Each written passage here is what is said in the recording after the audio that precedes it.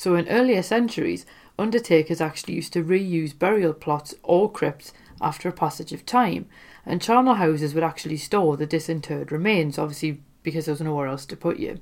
And according to the legends, some of these corpses had broken fingers, torn lips and horrified expressions, so people jumped to conclusions and assumed the dead had been buried alive. Or had they? Is premature burial legitimately something to be afraid of, or is it just an urban legend that got out of control? Let's find out in this week's episode of Fabulous Folklore. Hello there and welcome to Fabulous Folklore, the podcast for all things folklore, occult and just a bit weird. I'm your host Icy Sedgwick, blogger, fantasy author and your guide into these rather mysterious realms. I've got some rare things to show you, so come on in, take a look around, but be careful not to touch anything. These things sometimes bite.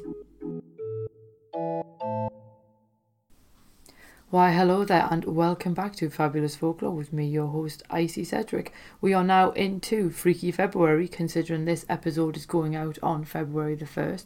I hope everybody enjoyed our Creatures of the Night theme for January.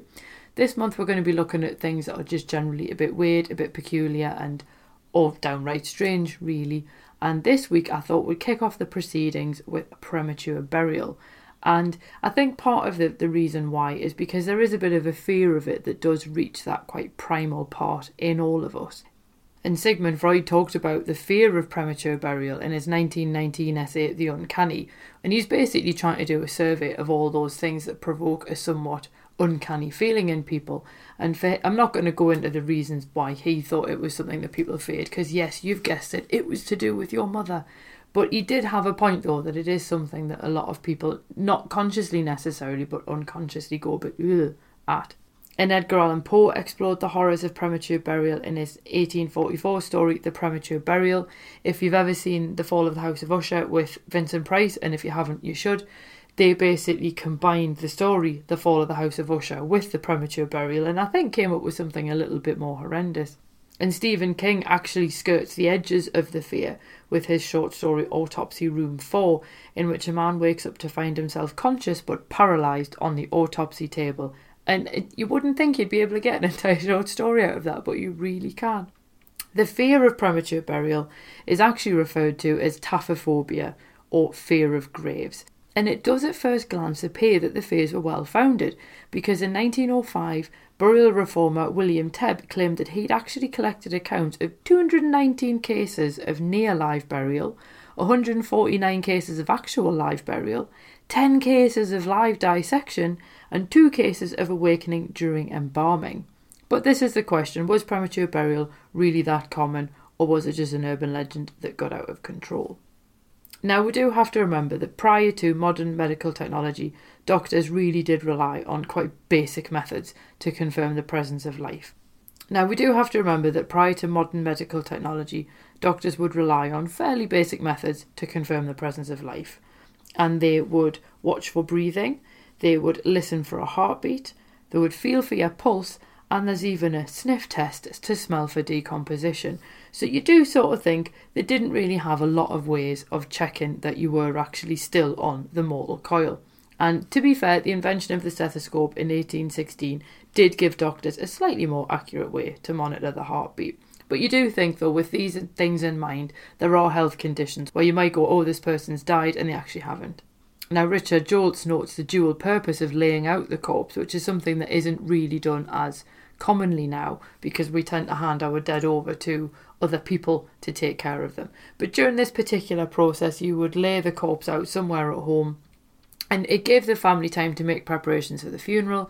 They could prepare the body, but it also meant that they could watch for signs of life. And even in the early 20th century, there are news stories that describe people actually regaining consciousness either during the funeral or at the wake. So if you're going to come back to life, you'd probably rather regain consciousness finding that you're actually in your family home. Probably a bit weird if you woke up in a coffin, but still, it'd be a more familiar environment to wake up rather than waking up and thinking, why is that pathologist standing over me with a scalpel, if you know what I mean. And we do have to bear in mind that in earlier centuries, undertakers would regularly reuse burial plots or even crypts once a period of time had passed, and this is just basically for matters of space. And what they would do is they would obviously disinter people who'd already been buried, and they would store their remains in charnel houses. And this is what you basically end up with in some parts of Europe where you've got ossuaries and so on. They're generally a collection of bones that have been moved from their previous burial site. There's actually a really interesting one if you do the tour. It's St Bride's Church on Fleet Street, and you can see their charnel house.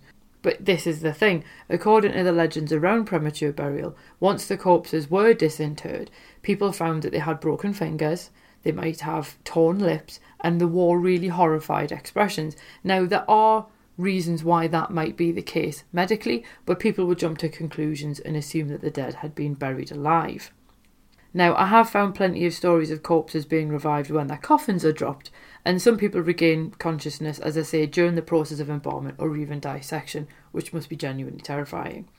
But Franz Hartmann wrote a pamphlet in 1896 called Buried Alive, an examination into the occult causes of apparent death, trance and catalepsy, and he actually suggested that the phenomenon partially explained vampires. And he cited cases in which exhumed bodies bore bloody lips, which were most likely from bite marks.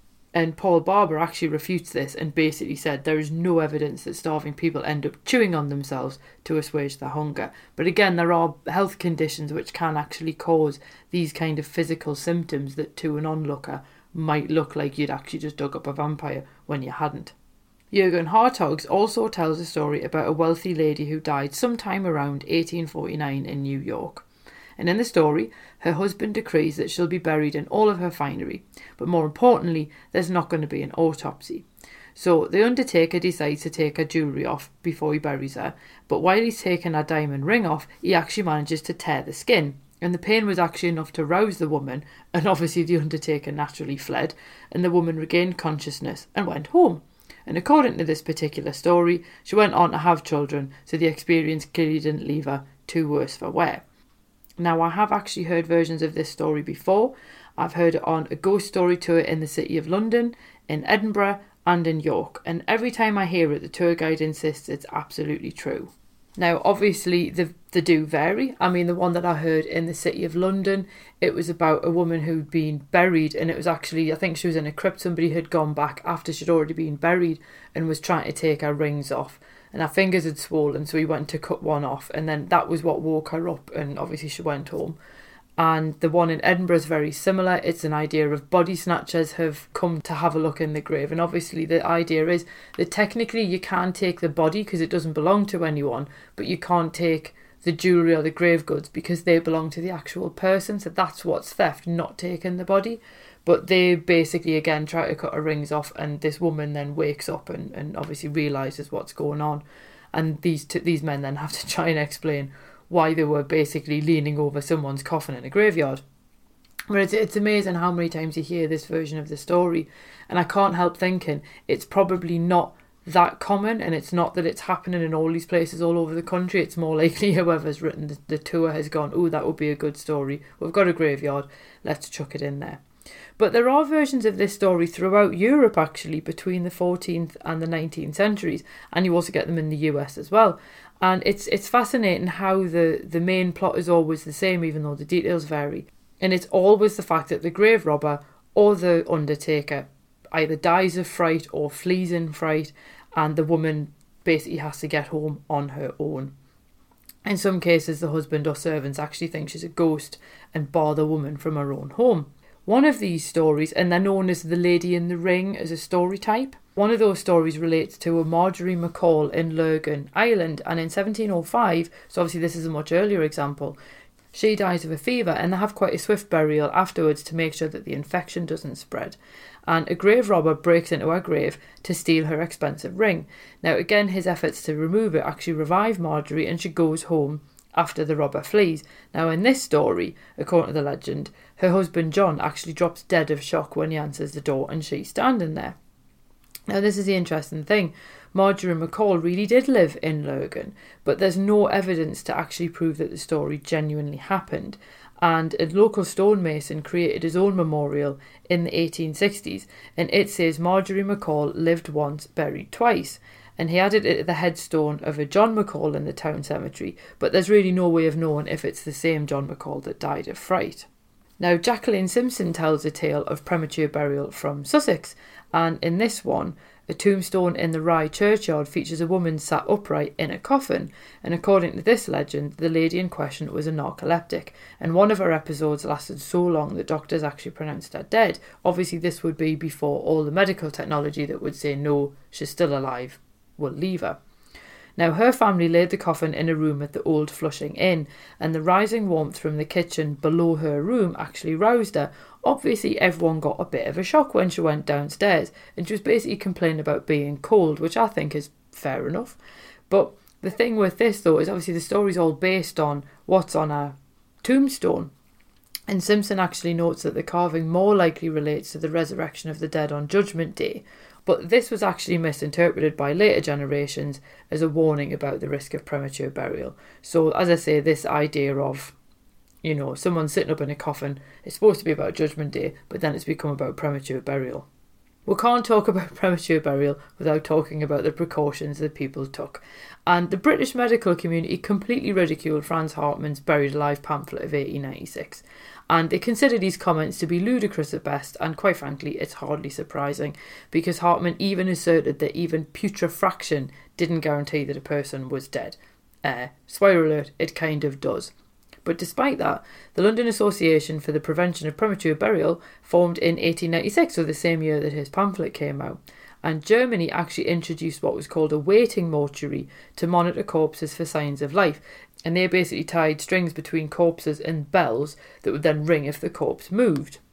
So one of the more famous inventions following these fears was the cemetery bell. So this was just a bell that was mounted beside your grave, and the string would go down through the grave into the coffin. So if you woke up having been buried, you'd then ring the bell and someone could come and dig you out. Some people actually believe that the saying "Saved by the Bell" and "Dead Ringer" relate to these specific bells, but sadly David Wilton actually debunked these theories, which is a shame because they do make quite a nice story.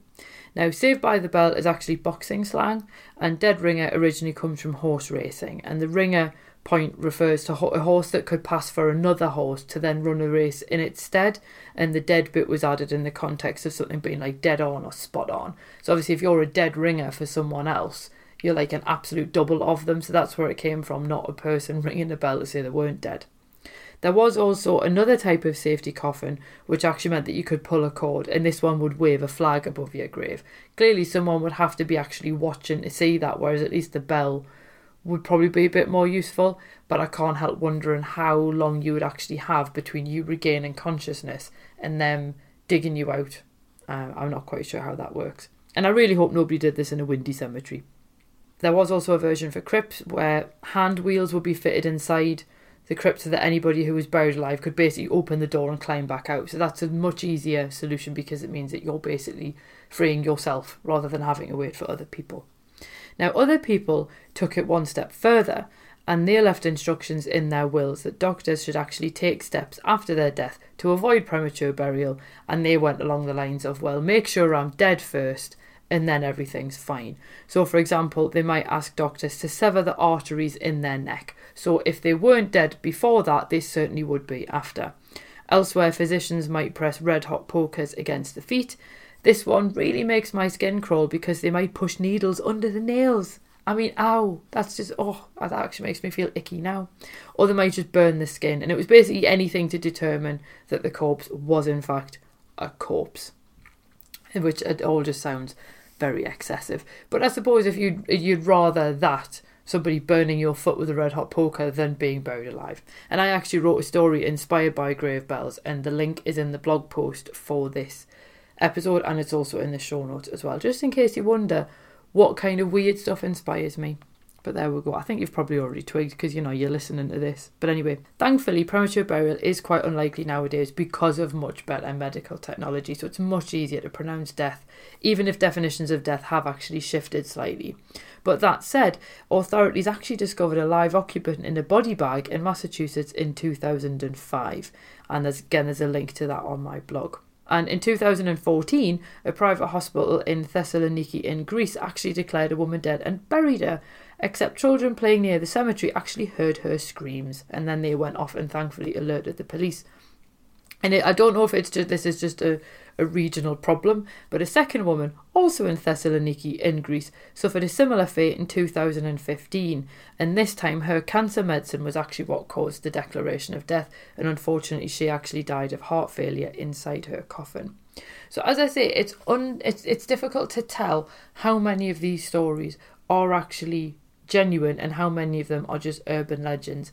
As I'd said with the tombstone option, the lived once, buried twice, there's no way of knowing if that's genuinely the right grave, because obviously there's no evidence for the story actually taking place. You would think something like that would have been recorded in the news.